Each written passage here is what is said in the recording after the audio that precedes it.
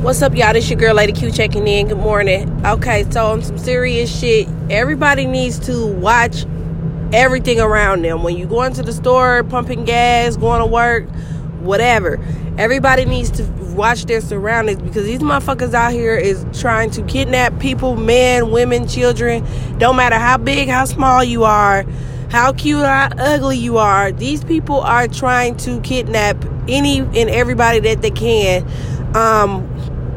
I don't know why they're doing this shit. I don't know why this is something that's... I know this is something that's been going on for years, but I don't know why this is so big right now. I don't know what the fuck is going on, why people are choosing to do shit like this. But human trafficking is huge right now, and it just really, really bothers me because of the shit is going on. I hate when they do it to the kids, you know what I'm saying? But the adults and shit, this shit is like...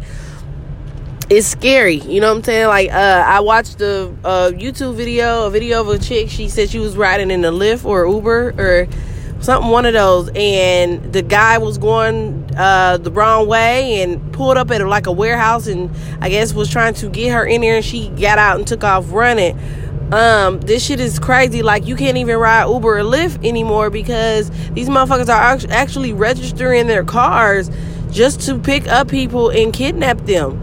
Like, and I don't understand how that's even possible. Like, I don't know if they're giving these people fake names, because you know you gotta give all your information up when you're doing Uber or Lyft. So I don't understand why they're putting their lives in jeopardy like that. I don't know if they just don't give a fuck. I don't know. It's just really scary. So everybody has to really, really be careful and watch everything that's going on around you. If you gotta carry a gun, pocket knife, bat, taser, mace, whatever you have to have in your pocket, please keep it in your pocket. I recommend you give it to your kids. I don't care. Like, the kids are small, but it's this time of day, you have to have some type of protection for your family. And if you gotta teach your kids how to use knives and guns and how to use them with discipline, meaning like, don't use it unless you have to. Don't go to school flashing it in front of everybody. Just use that shit just in case something happened to you.